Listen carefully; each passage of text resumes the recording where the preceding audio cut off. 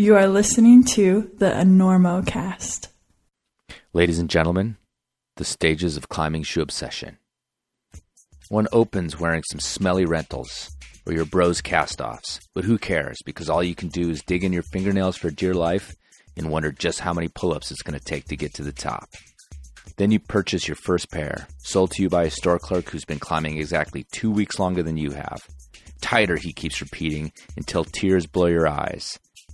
But then it's time to refine, and you watch and wonder why that skinny, mangy dude climbs so much harder than you do. Must be the shoes. But then the girl who checks people in at the gym climbs the problem you're working on in a pair of flats while she's waiting for her date. Your conclusion? Shoes don't matter. But they do matter, so soon you're building a quiver. You got your edging shoes, you got your off-width shoes, you got your crack shoes, thin crack shoes, steep climbing shoes, all-day shoes. You've got 3 pairs of the same shoe, and you don't even know why. Which brings us to the final stage. You're down to a couple pairs of tried and true lovelies that will need to be pried from your cold, dead hands when you send that last great project in the sky. And here's the thing. Enormocast sponsor La Sportiva has shoes for every stage of your increasingly gnarly and unattractive climbing feet. So go to lasportiva.com or your nearest climbing retailer to luxuriate in fine Italian craftsmanship and see the full line of men's and women's climbing shoes. Pointy, edgy, soft, stiff, Velcro lace-up, slipper, comfy, painful, in a good way, and all of them built for performance. Because let's face it, the only truly happy feet are the ones standing on the ground after the send. We gotta get Listen, where are you playing in town? You playing here? We're doing the Enormo Dome, whatever it is. It's terrific. Oh, It's yeah, a the big house. We place, sold that it out. side of town. That's a Very big nice. place. You sold What's it that, out. 20,000 I'll see. You really should. The hell are you doing? I couldn't sleep. I'm checking the ropes. There was a frayed end on your rope, and I'm cutting it out.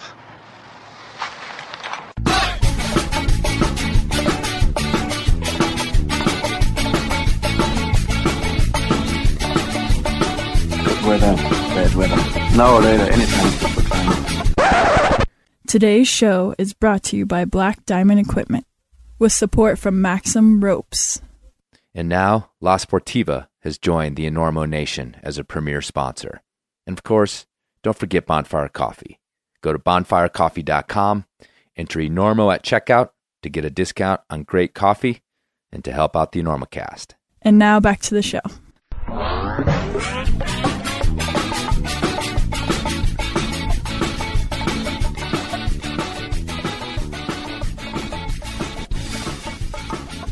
Check, check. Hello and welcome to the Enormocast. This is your host, Chris Kalous. It is June 8th.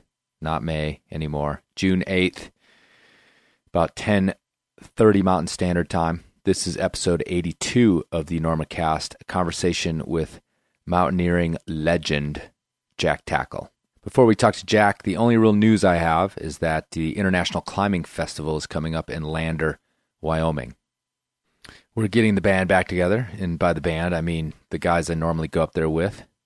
Steve and Simon from episode 70, as well as Hayden Kennedy is coming along. He's presenting up there for the climbing festival, as well as a bunch of other visionary climbers. There's clinics, there's parties, and of course, there's the Lander Bar, which is the best climbing bar in the country. I will go to the mat for the Lander Bar, and in fact, I've nearly gone to the mat several times in the Lander Bar.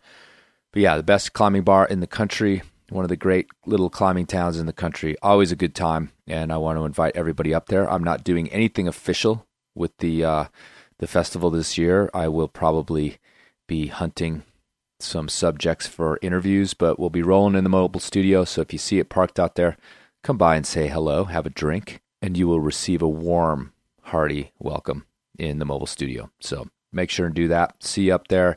It is second weekend in July, the 8th through the 12th. So hopefully we'll see you up there. Otherwise, I'll just give you my normal spiel. You can support the Enormocast in several different ways. One of the ways is, of course, supporting our sponsors, Black Diamond, Bonfire Coffee, Maxim Ropes, and our newest, latest, greatest sponsor, La Sportiva. Let them know that you appreciate their support for the Enormocast. Also, you can go to enormocast.com and click on the Help Out tab, where you can do all sorts of things, little things, big things, including ponying up some cash for the Enormocast if you feel so compelled, which a lot of folks have been lately, so I totally appreciate that. Someday I may be able to quit my day job, which is, of course, the ubiquitous dream of all climbers. All right, that's all for business. Now, let's talk about Jack Tackle. Who is Jack Tackle? A lot of you guys probably don't know who Jack Tackle is, but Jack Tackle has been climbing in a style of alpinism that you hear a lot about in media today, the light and fast style, the alpine style. But basically, him and his generation invented that. And the cool thing about Jack Tackle is that he climbs big, giant mountains the same way you and I go multi-pitch climbing at our local crag. He goes, him and his partner, relatively unsupported. They get out of the plane, off the boat, out of the bus, whatever took them there, pack up their packs, and they head up the mountain, which is, of course, a style that is something to be admired, and most of us see as an honorable and proper way to climb a mountain. The cool thing, too, about Jack Tackle is that the generations that have followed Jack, although he's still well into it, even in his third and fourth decade, to the generation that came after Jack, he really is a guru. Guys like Kelly Cordes, who've been on the show, Doug Shepard, all cite Jack as a real inspiration in terms of his persistence, his skill, and the style that he adheres to. So that's who's on the show today, Mr. Jack Tackle. And this is not a guy, as we will find out, that loves to spray about himself. So I really appreciate the fact that he sat down. We recorded this one sitting outside his yurt in Castle Valley in Utah. And the recording reflects that. There's a little wind in the mic. There's actually several bumblebees that buzz around, which if you have a nice pair of headphones is going to cause you to kind of slap at the air behind your head. It did me, even though I was there when I first recorded it. And I was sitting inside when I was editing it. I still was like waving my hand in the air at this imaginary bee. So enjoy that. Just imagine you're outside in Castle Valley on a lovely spring day, because that's where we were. But first, a word from our sponsor. Is that dumb to say that? You kind of got to say that. Black Diamond is a proud sponsor of the Enormocast. And this year, Black Diamond is presenting the Rock Project, a dynamic program of outreach, media, and activism to bring climbers of all abilities and origins together to protect climbing resources the world over. Climbing is our playground, basically. And we use it, and we should treat it like we treat our house. Pienso que es importante para disfrutar de la naturaleza con otros escaladores. This is awesome. This is connecting to the community. This is connecting to nature. I want to go back to that every time. This weekend at the Rock Project, there was a lot of things that I learned. Minimizing your impact, having that be part of the conversation around climbing, along with this is the route I want to do, this is the gear I need. Understanding that I have an impact, that one person has an impact. I think being a responsible user means being aware of people around you, being aware of your surroundings, being aware of your impact. I'm leaving no trace, and I'm not bothering their surroundings. There are a lot of climbers out there that care, but they don't know how to get involved. And that's where the Rock Project comes in. So go to blackdiamondequipment.com or accessfund.org for more information. We're all in this together.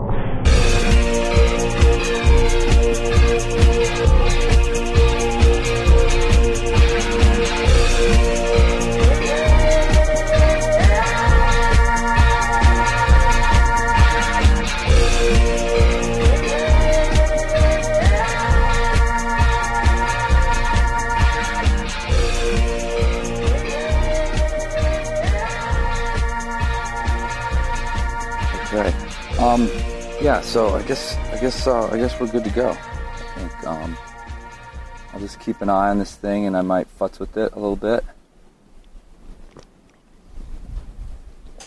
All right, cool. So I guess we'll go ahead and start. Okay. So I'm sitting with Jack Tackle in his amazing... Actually, we're going to have to take a picture of that before I go. Not a bad view. We're sitting in Castle Valley outside of Moab, Utah, and we're staring at the rectory, the priest, and Castleton off in the distance, up here at Jack's yurt. Thanks for having me up. Thanks for coming, man. I guess I wanted to start with just kind of maybe positioning you in just kind of in climbing and where sort of you fit. I mean, based on what I kind of looked at, a great deal of respect out there for what you've done, what you continue to do, your approach. Always referenced in terms of, you know, the guy who gets things done. Like that seems to be your reputation, which eventually.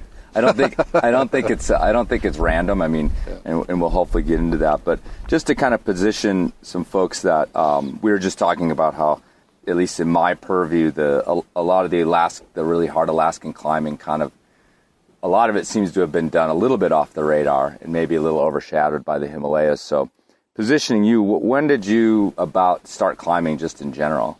Started climbing outside of Bozeman, my home, in 1973. Okay. Yep. And what would you say was like your most kind of, I mean, if you took 10 years or 15 years or a decade or something, the most active time for you, like where would you fit in? Well, the 70s, 80s, and 90s, okay. I guess. Yeah, so a good 30-year career. Yeah. I mean, you're still climbing in Alaska. You're still... I am. Yeah. I'm, I had these other things going on called work that had something to do with, how much time I had to go climbing, which was great. But I wasn't never a professional climber. I was never a sponsored climber, actually, in today's sense of that definition. And then I've had some health challenges, like 15 years ago, that changed things. But, for sure, the 70s, 80s, and 90s, up until 2001, when I got this rare autoimmune disease, up until then, I was, pretty consistent. Mm-hmm. But I've climbed, some good stuff since then and recovered, for the most part, from some of those health challenges. And, I'm not 19 anymore, so there's that. But, like two friends here in Castle Valley, Jay Smith and Katie Calhoun, and I and Randy Jackson from the Tetons, we just are in the midst of planning a trip to the India Himalaya this fall. So, not done yet. Yeah. So who are some of the other contemporaries in terms of like the guys that you climbed with even, through the 70s, 80s, and 90s? Well, initially in Montana, I started off climbing, with just Montana local guys, of which there was some very good climbers. And then in the 80s, I didn't go to Alaska actually until the first time until 1976. But my first trip I actually went with Fred Beckey and two other guys from Bozeman. And then I went with a fellow named Ken Kearns, and we did a new route on Waddington in the late 70s. And then we went to Alaska. My first time to the Alaska Range proper was in 1979 to try to do this new route on Denali that we later called ISIS. And we didn't have the best trip. My friend got hurt, which is a whole long story. But I did go back with a fellow from Montana, Dave Stutzman, in 1982 and climb that. And then Dave got killed 6 months later in an avalanche. And so I started striking up partnerships with people like Jim Donini, who I met through the outdoor business, and then he'd already, done all this stuff in Patagonia and Laytok and all that stuff. But in 1985, we went and did a new route on Mount Hunter together, and it was his first climbing trip to Alaska. He'd never been to the Alaska Range until then. So he and I did a bunch of routes in the range the rest of the 80s. Then I started climbing with people like Alex Lowe and in the 80s, and mainly doing winter ascents in the Tetons. And then I started climbing with Jack Roberts a little bit in the mid-90s. We did some trips to Mount Kennedy and Mount Logan.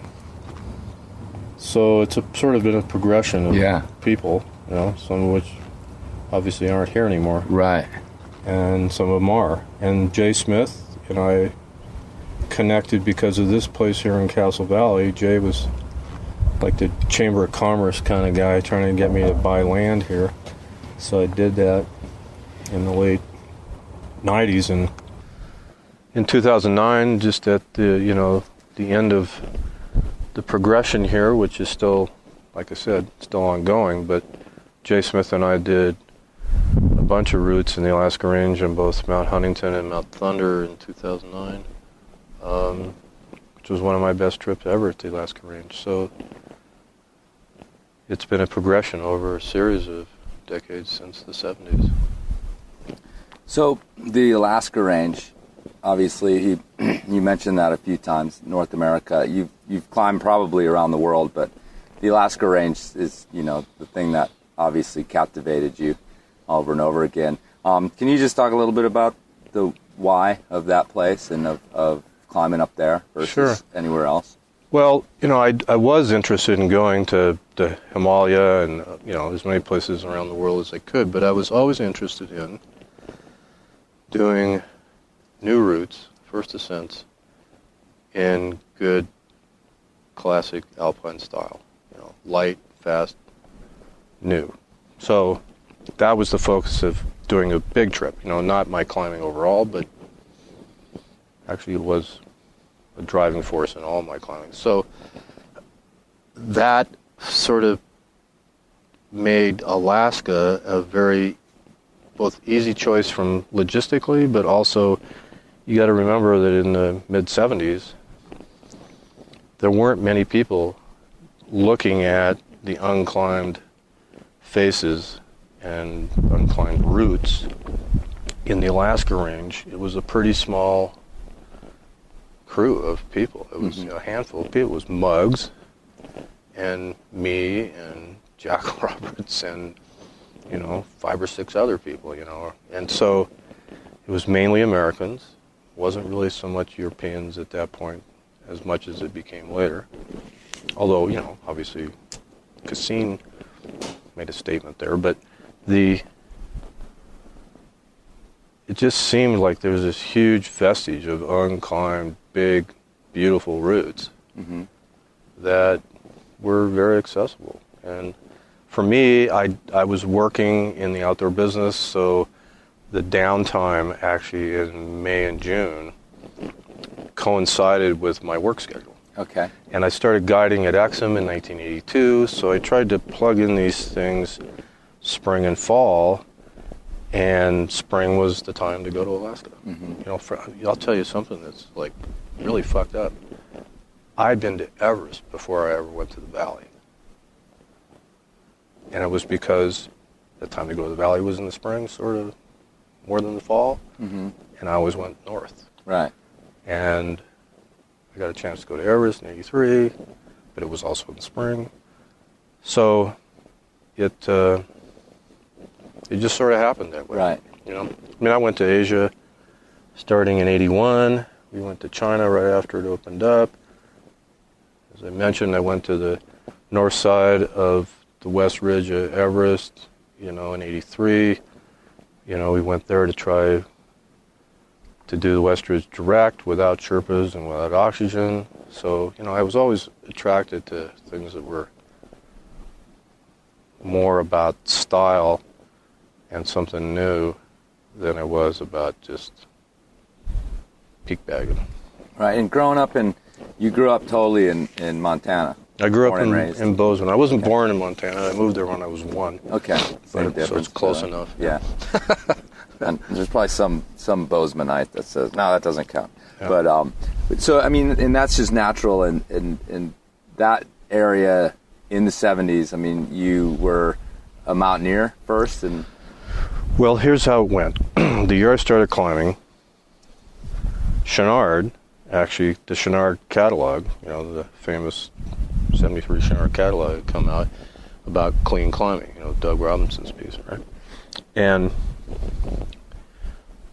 so that was initially an influence on rock climbing, because, you know, I didn't learn how to use pitons and the hammer initially. I started climbing with nuts and hexes. But for me, being in that part of Montana and having the influences of people like Pat Callis and Jim Kanzler, who were Bozeman guys also, having spent a lot of time in the outdoors all my life because my father worked for the Forest Service, it just seemed to me that the mountains were sort of what the deal was. Right. And I also was influenced by reading. Some of the first books I read were by people like, you know, Bonatti and Dougal Haston and Bonington and, you know, a lot of the British alpine climbers who were doing things not just in the Alps but also in the Himalayas. And so I got focused on that alpine orientation, I think, because of those combination of factors. And it appealed to me from a creative standpoint, because I don't, you know, I played a little music when I was a younger person. I can't draw. I'm the only climber that I know that's never pounded nails. I can't do a lot of the stuff that people do that are creative, but looking at a blank canvas, if you will, of a, you know, huge unclimbed face and trying to figure that out, for me that was the interesting creative process of doing big new alpine routes. So what was the culture, the climbing culture like in Bozeman in the 70s? I mean, it's not exactly like a mecca, you know, super well known at this point either. Not then. Well, I would disagree about now, but nonetheless, at that point, Montana was under the radar, and to some degrees it still is.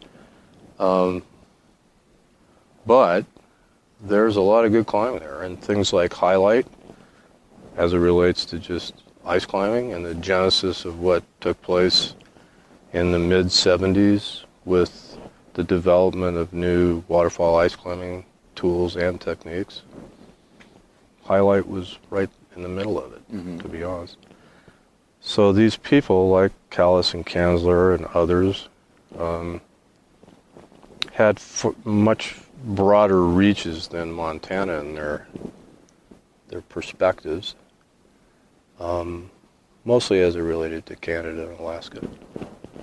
But that influenced me. I think we had this thing we called the Dirty Socks Club, which you may have heard about, which was essentially in direct finger-pointing deference to the American Alpine Club, which is ironic since I've been involved in that lately, but nonetheless, it was a irreverent thing, which was great.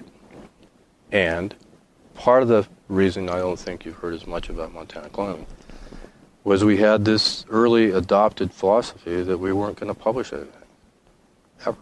Right. And we didn't, for decades. So I learned to climb in the Beartooth, for example, where I did probably 60 first ascents, you know, and they weren't like just one-pitch routes, you know, they were ice routes, alpine faces, you know, north faces in the winter, grade 6 walls. None of us ever published anything. So I think that's part of what's fed this, you know, under the radar thing about Montana climbing. Right. Well, I mean, yeah. So, I think, like you just said, well, let me start that over. And how much younger were you than some of these other guys? Well, Pat he just turned 77 last week. Okay. So that was like a generational difference. Kanzler was just a couple years older than I, but he was a much more experienced climber when I started. Sure. So the rest of us that were more contemporaries were all about the same age and about the same experience. And then, you know, we got connected with people outside of Montana, like I said earlier. So the combination of this sort of concentrated pool of people in that south central part of Montana then had a far-reaching, connection. For example, Pat Callis and Kanzler were good friends and connected with Jeff Lowe and Mike Weiss, and they always went to the Canadian Rockies and tried the Emperor Face. And Pat and Jim had the high point in the Emperor Face until Muggs and Jim Logan did it. So it wasn't just Montana. Right. Yeah. So let's talk a little bit about some of these ascents. I kind of, you've got this, we're talking about a 40-year career at this point.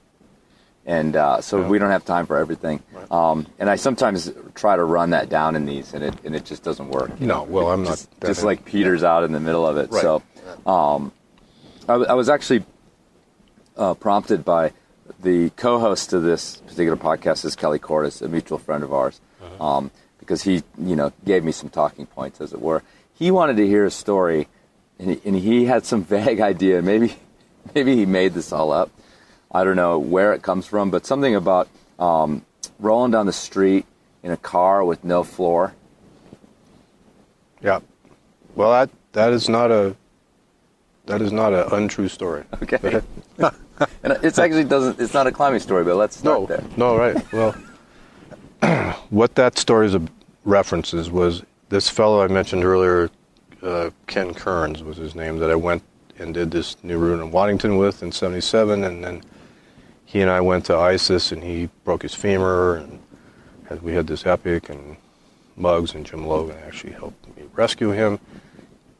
In between 77 and 79, we climbed together almost exclusively, and so in 78, he came to Bozeman, and we went over to the Beartooth, and we did the first ascent of this thing called Cathedral Point, one of the things we never talked about, which is this beautiful granite wall in the still water. And we actually did 5 routes, just one after another every day for a week. So we were pretty psyched when we came out. We got in the car. I had a piece of shit, like 71 Ford station wagon or something. I don't even remember what it was. And then we bought a 12-pack of Lucky Lager at the first bar and started driving back to Bozeman. And there's a little town called Columbus where you hit the freeway. And by the time we got to Columbus, 12-pack was gone. And we were just throwing the beer cans in the floor of the car. And the car had plastic placemats, or not, floor mats, excuse me, to cover the holes in the floor because it was rusted out. Right? So I come up to this stop sign and in Columbus, and I slam on the brakes, and the floor mats sort of move. And as I come to this four-way stop, all of the beer cans exit the floorboards. And they go rolling out on the pavement, on the street, into the intersection, right? And on my left is a sheriff. And he watches these beer cans, roll out from underneath your car. Right? Lights go on, comes over, and first thing he asks me is, you boys been drinking? So we, couldn't lie about that one. And next thing he asked me was, do you have, show me your driver's license, registration, right? In those days, you actually didn't have to have insurance. Well, I'd moved back. I'd been in college in Oregon up until 1975 and came back, and I just sort of forgot to get a driver's license. And I also just sort of forgot to get the car registered, so I couldn't really comply with those 2 requests. So he looks at me and he goes, so let me get this right. You don't have any driver's license, you don't have a registration. You've obviously been drinking. He goes, if I do to you what I should do, you're going to have an even shittier day than I'm having. And nobody should have a worse day than me. So I'm thinking to myself, do I ask him, why he's having such a bad day, or do I just keep my mouth shut? And so I didn't say anything, and he goes, all right, here's what you got to do. He points to my friend Kenny. He goes, can you drive? Do you have a driver's license? Yes. So he goes, all right, you drive. When you get back to Bozenjack, you register the car, you get a driver's license, and if I ever see you in this county again without him, you're going to jail. And he let me go. He didn't make you clean up the beer cans? I think we probably did. I can't even remember right now because I was so shell-shocked. So we must have, But we did get in the car and just drive away, right? There's an epilogue to that story, but it's a longer story. I actually wrote a chapter of my book about this actual story. Well, I mean, Kelly mentioned it. He'd actually told me sort of a vague skeleton of that story through you before, but I kind of wanted to connect it about that again. This like Bozeman culture, this Montana culture, because it's got that storied mythology with it as well. Sure, but it did happen. Yeah, it did happen. That's awesome. Yeah. Well, can I ask you a little bit about this ISIS story as well? You've mentioned it twice now, and obviously it figures big into everything. We've already heard about it twice. So can we get the details of that? Well, one of the people you were asking me about, people that influenced me. Well, Brad Washburn was a huge influence on me because of his photography, because of his maps, but also because of his generosity. Because I actually, I was part of this book that the Banff Center did called Voices from the Summit. Peter was in it also. And we wrote essays in this thing, and we wrote sort of different topics were assigned to us, and mine was heroes or mentors. So what I mainly wrote about in my essay, because I just thought I was like some nobody, because I was in the same group as Royal Robbins and Tom Hornbein, but we all three were supposed to write about mentors. Well, I wrote mainly about Brad and Alex to some degree, but mainly about Brad. So Brad who got me connected to understanding what was still left to be climbed up there, because he was the guy, right? He had 9,000 plates, 9,000 images of every aspect of every inch of the range, and he was nice enough to share those with me, as he did with many other people. So ISIS became the initial project I went there to do in the range proper, because it's an 8,000-foot face that's on the southeast flank of the South Buttress. So it comes out of the Ruth, the West Fork of the Ruth, opposite, near the north face of Huntington, and goes from 8 to 16, and, hadn't even been attempted, and just looked like a cool thing to do. So I went there in 1979 with this friend, Ken Kearns. We got a couple thousand feet up it. Kenny was leading, and he'd put a screw, an old Chenard screw, 30 feet out from me in the belay, and then ran the rope out the rest of the way. He was in the process of putting a pin in, and the snow underneath his feet collapsed, and he just lost his balance and fell over backwards. And he took a 250-footer, which I caught on a hip belay, and the only thing that held was the one Chenard screw between us.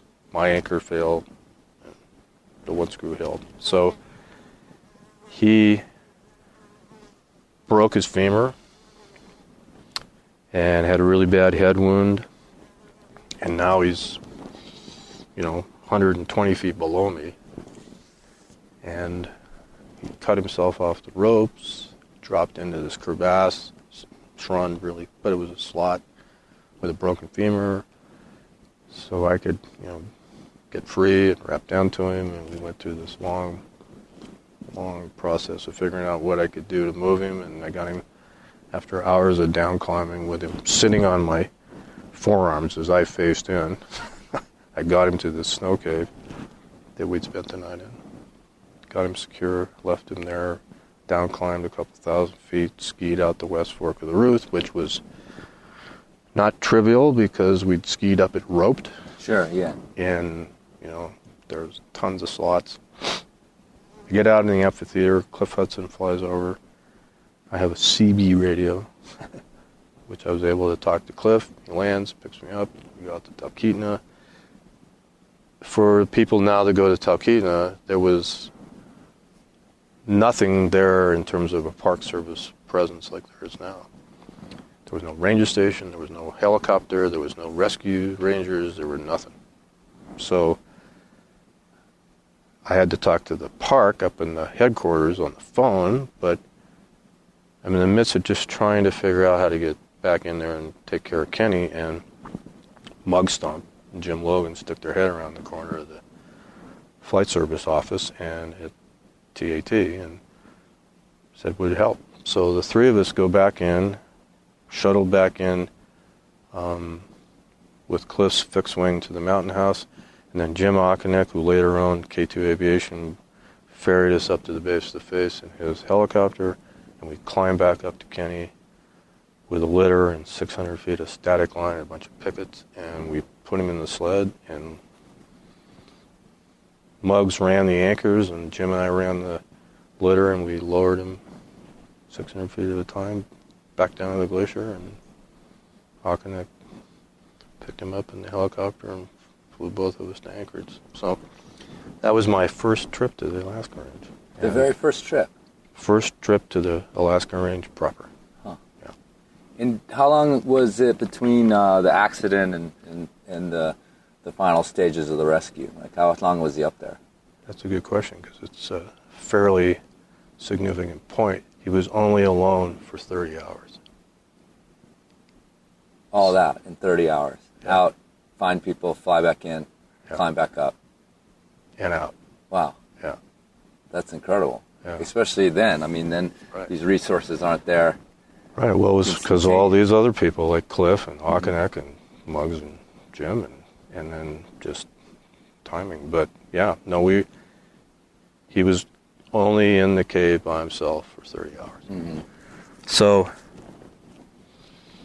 you know, he almost compounded his femur. So he ended up, you know, in those days, orthopedic surgery being what it was, he basically didn't climb again. But he's fine. Right. And, you know, so it started a legacy of me having to go back to roots more than once. Oh, Put it that way. And you did go back to that route. You I went back the next year with Kanzler, and we didn't get anywhere because of the weather. And then I went back in '82 and did it with Stutzman, because in '81 I went to China with Schmitz and Kanzler and Denis. Mm-hmm. So, yeah. And do these routes, like, does something like that get repeated?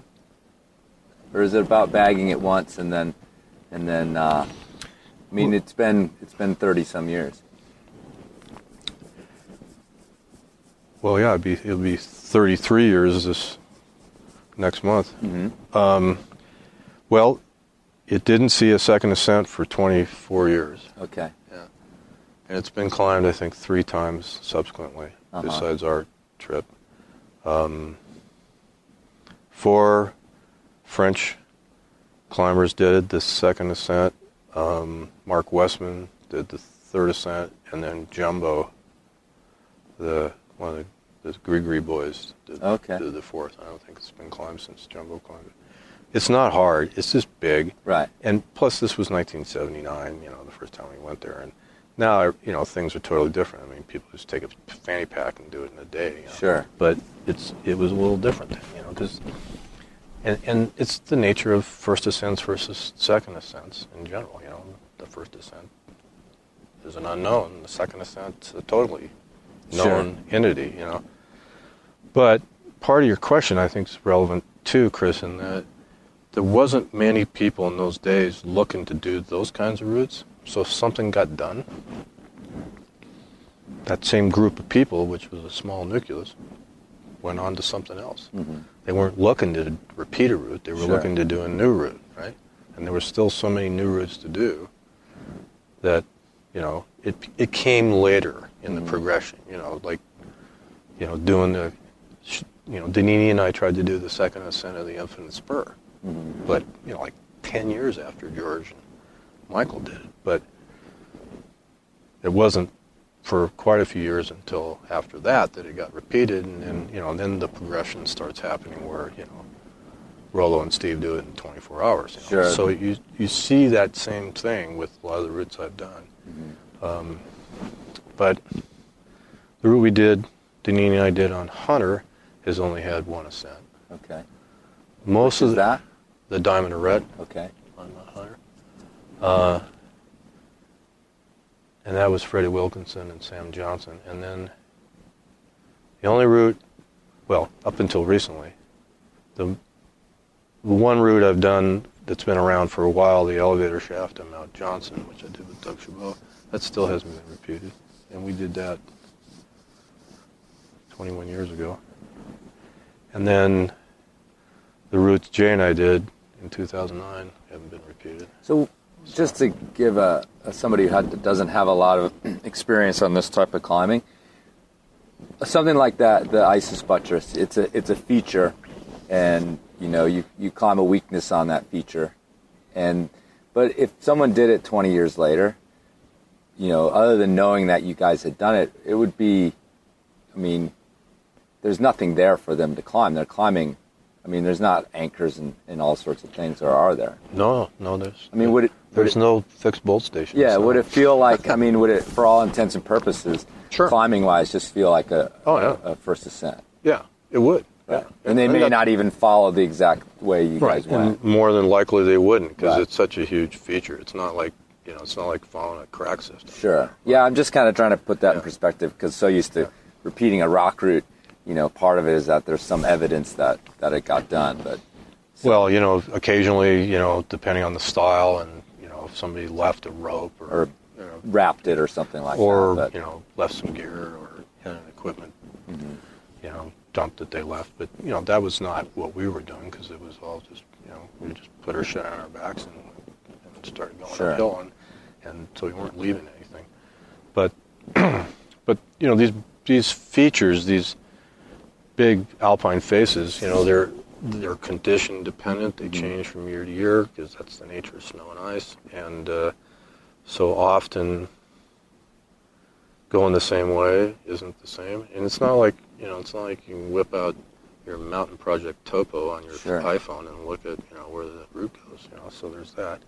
But there is information, you know, for anyone subsequent to the first ascent, there's information. And that's helpful. That and changes everything, yeah. Well, knowing it can be done. It's psychological. Right. But then, like, I published a photo of Isis in the journal with a line on it and where our bivouacs were, but I never wrote anything about it. So it just had a caption that said, "This is the Isis buttress." Yeah, it was a full-page photo with the line with our bivvies, and that was it. Right. Just pissed Ad Carter off, pissed Brad off. But I just was too lazy, actually. So I got better at that. But I think it's important to mention, though, because people are so much better. They're better athletes, they're better climbers, and their perspectives and their vision of what's possible, you know, has evolved and changed, as it always does in climbing. Doesn't matter what kind of climbing. So when someone just walks up to it, that's a younger climber, they're not looking at it in the same eyes that we were, you know. And so they can just go, well, fuck, that's, you know, it's not that big a deal. And plus, you know, it's been done, so, you know, how hard can it be? Right. So that's why people do things faster and lighter, and, you know, sure, gear's improved, clothing's improved, but people's perspectives and their athleticism have also significantly improved, and I think that's what makes the difference. Yeah, but the interesting thing is that, like I said, even in my sort of limited outside knowledge of the whole discipline of what you were doing, and what people continue to do in places like Alaska, like that era, and a place like Alaska is still, I mean, it's seen as like some sort of high point in ability, in boldness, in vision. I mean, people still think back to those ascents, and even over in the Himalayas, and like Michael Kennedy and everybody up on Laytok and all those things. Mm-hmm.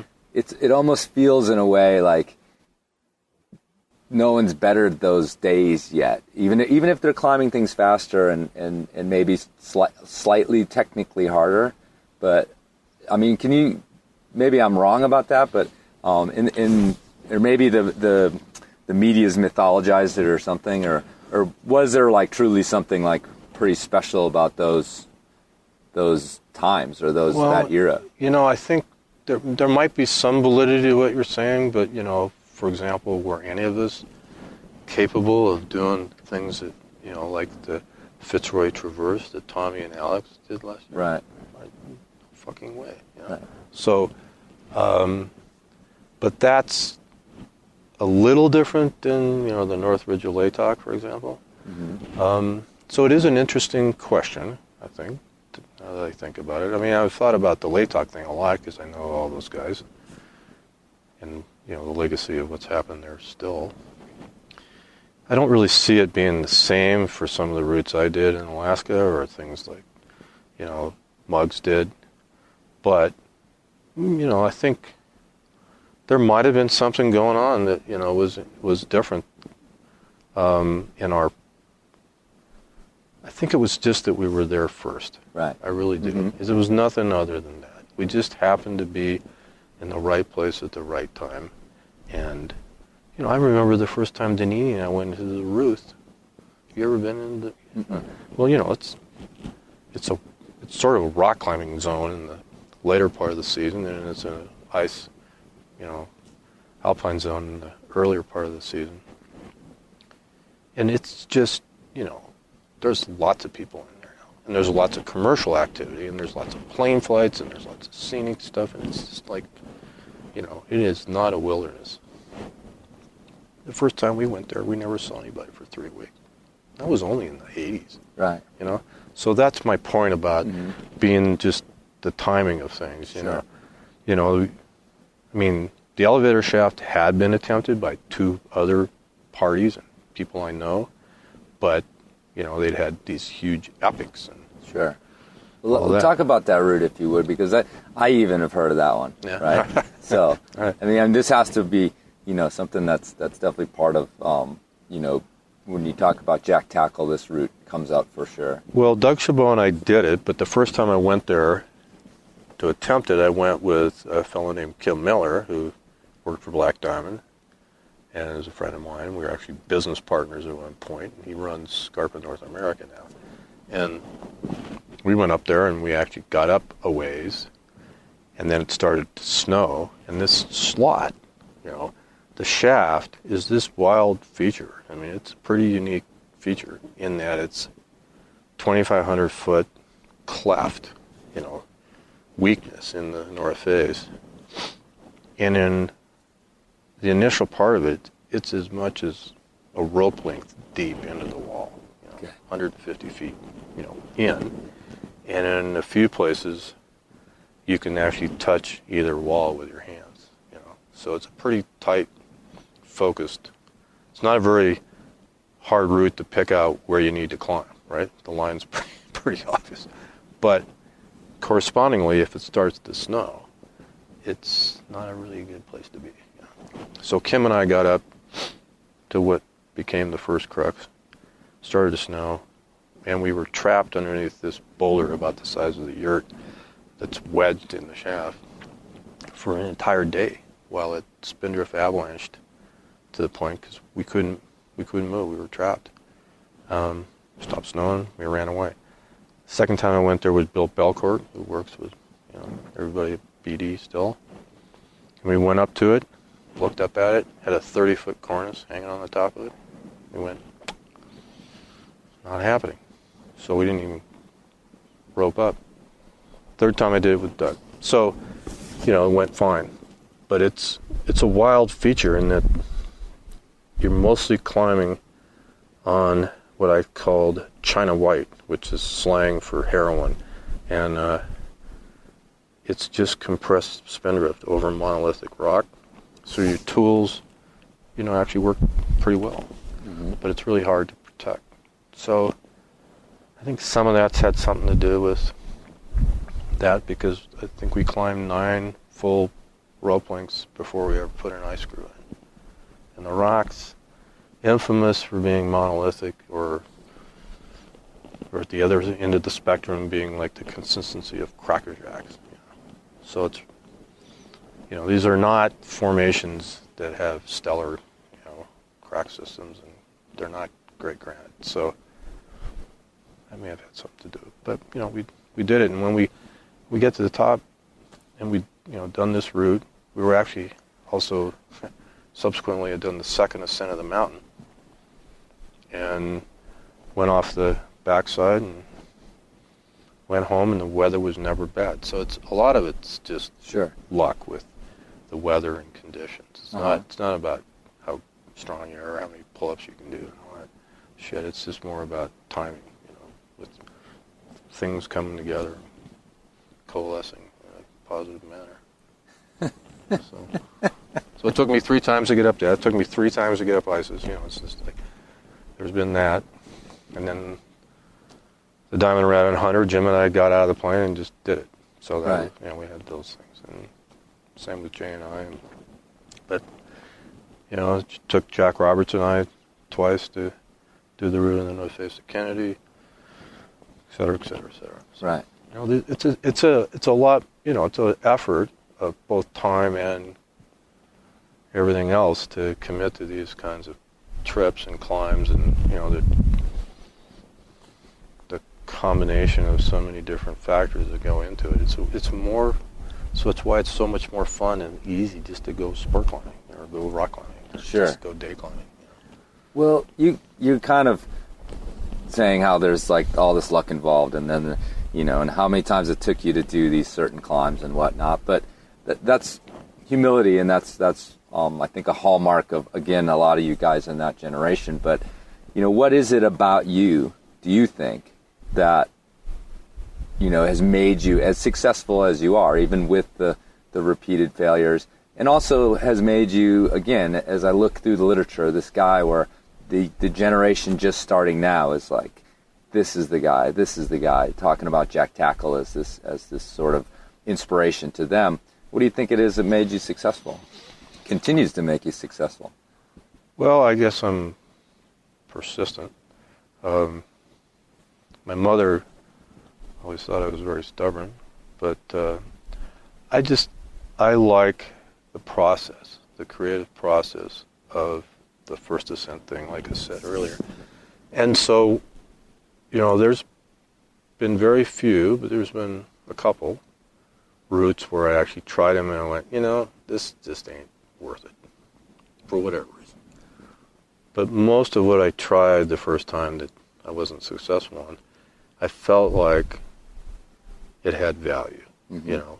It was an interesting line, or it was challenging, or it was aesthetic, or all of the above.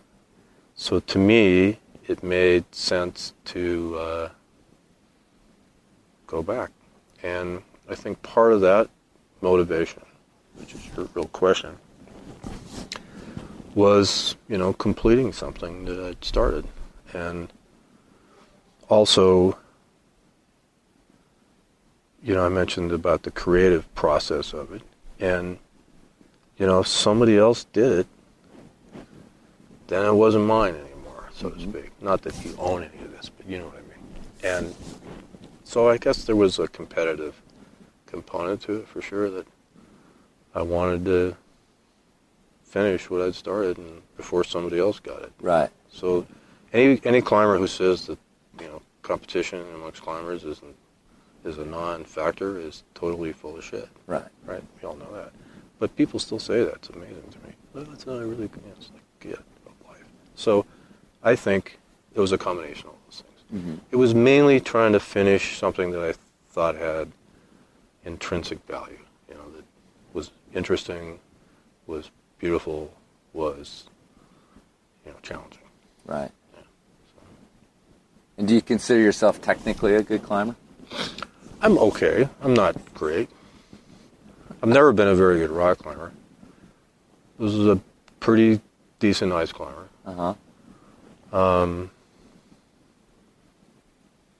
What I did when, you were asking me earlier about when I started climbing in Bozeman, I tried to, initially, like most things, you start rock climbing, and then I did understand early on the ice climbing thing because of what was available there.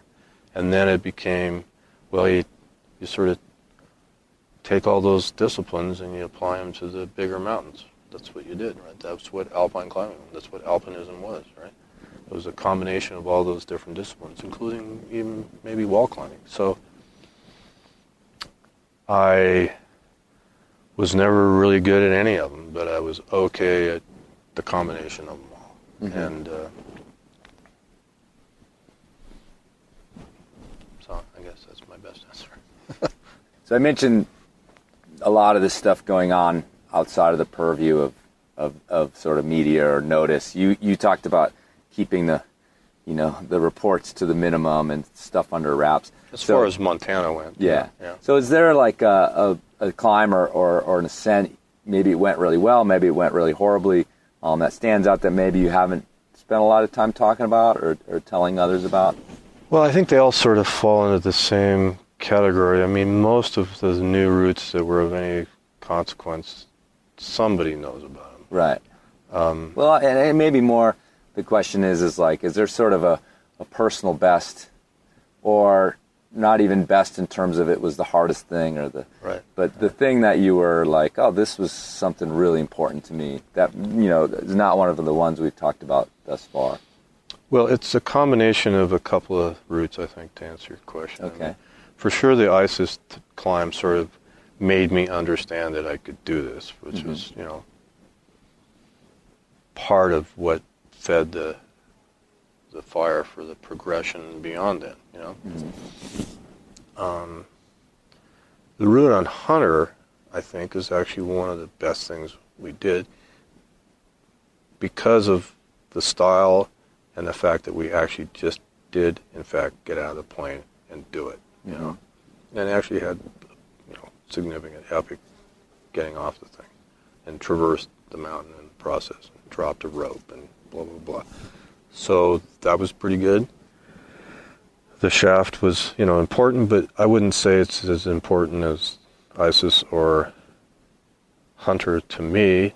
And then part of the answer is also the route Jack and I did on the north face of Kennedy, which we both like to say was the best climb we never did because we didn't go to the summit. Okay. But we did the unclimbed aspect of the face, and then because I had dropped a cramp on it, but we actually kept on going, combined with a 2-day storm that completely,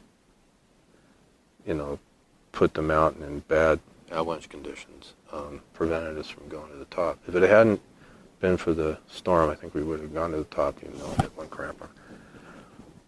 But we didn't. So that was a pretty good accomplishment in our minds. But, we didn't summit. Right.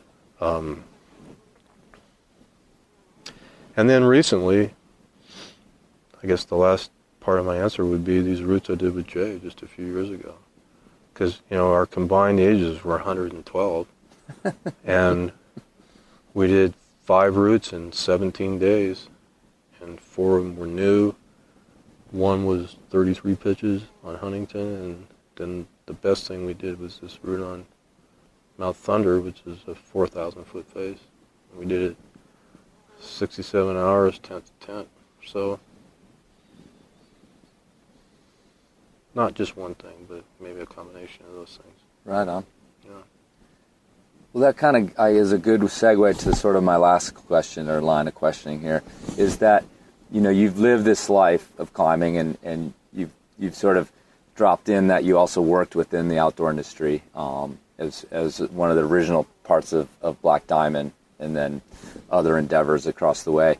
So you've had this, life of climbing every every aspect of it seems to be connected to that. So that's a really big question, but I mean, you've lost friends. I mean, you guys, you've mentioned just in the beginning of the show, a couple, you know, in that classic way that mountaineers, you guys have to just state it and move on, you know, in the conversation. Everybody knows in alpinism and in a life as long as yours, that's going to happen. So what are the sacrifices? What kind of things have you gotten from it? I mean, you know, you're still doing it. It's still driving you. You have this place in the desert where you come and climb. And is there any like last reflection in terms of what it's given you, maybe what it's taken from you, along the lines of, you know, just reflecting on a life in the mountains? Well, I guess my first part of the answer would be it's given a lot more to me than it's taken from me, for sure.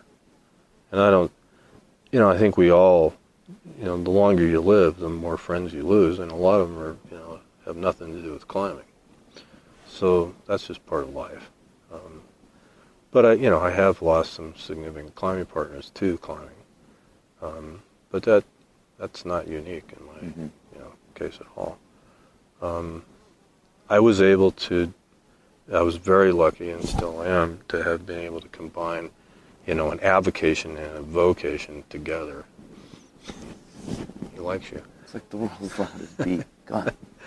And because I said earlier that, you know, sponsorship and sponsored climbers didn't really exist when I started climbing. So early on, I decided that I'd figure out a way to make money. And it happened to be because of the outdoor biz. And then I could go climbing where I wanted to, when I wanted to, and with whom I wanted to, versus having some marketing department tell us, you know, what the objective was and who I was going to climb with. So I was lucky in the respect to be able to make a living at it. You know, I've guided for a long time, but just, you know, part-time, not a full-time guide. So the combination of guiding and the outdoor industry, and then being able to do, you know, 45 expeditions or whatever it's been, I don't even know, has given me a lot more than any of the, you know, the tragedies or the things that it took away. You know, it's my wife, Pat, you know, I know because of climbing and because of the outdoor industry. I'm a lucky guy, and I've had a few challenges along the way, just like everyone else, with health problems and accidents and so forth. But you know, I just don't know how else I would have done it. You know, I have nothing to complain about, and climbing is great because it's a lifetime sport. It's not something you can do at the same level you were when you were 30, maybe, but it's better than trying to be an Olympic, you know, gymnast or swimmer and have it be over by the time you're 20, you know? Right. So I've always liked that part of it. Right on. Well, thanks a lot for having me up to your place. Jack, is there anything we missed? I mean, no, well, 30 years or so, but... Yeah, right. 45 years or whatever. No, it's great, and I appreciate you coming up here, Chris, and I appreciate the opportunity to talk to you. Right on, thanks. Yeah, you're welcome.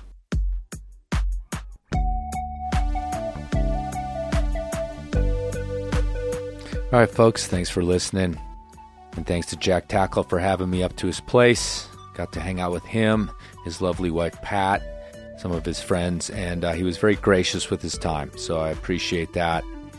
And I want to mention one more thing, that we are partnered with Benighted Publications out of Durango, Colorado.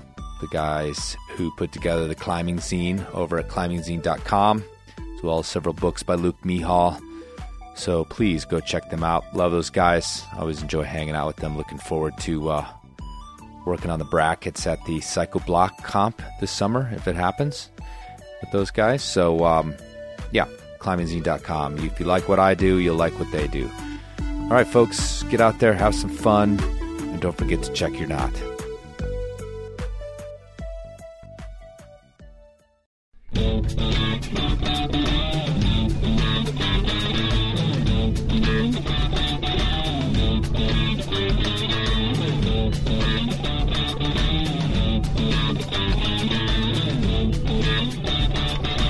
Want a beer? You gonna call room service? We got beer. You haul beer up this ride, you're insane. I may be insane, but I'm not stupid. I didn't carry it. You did. It's in your pack.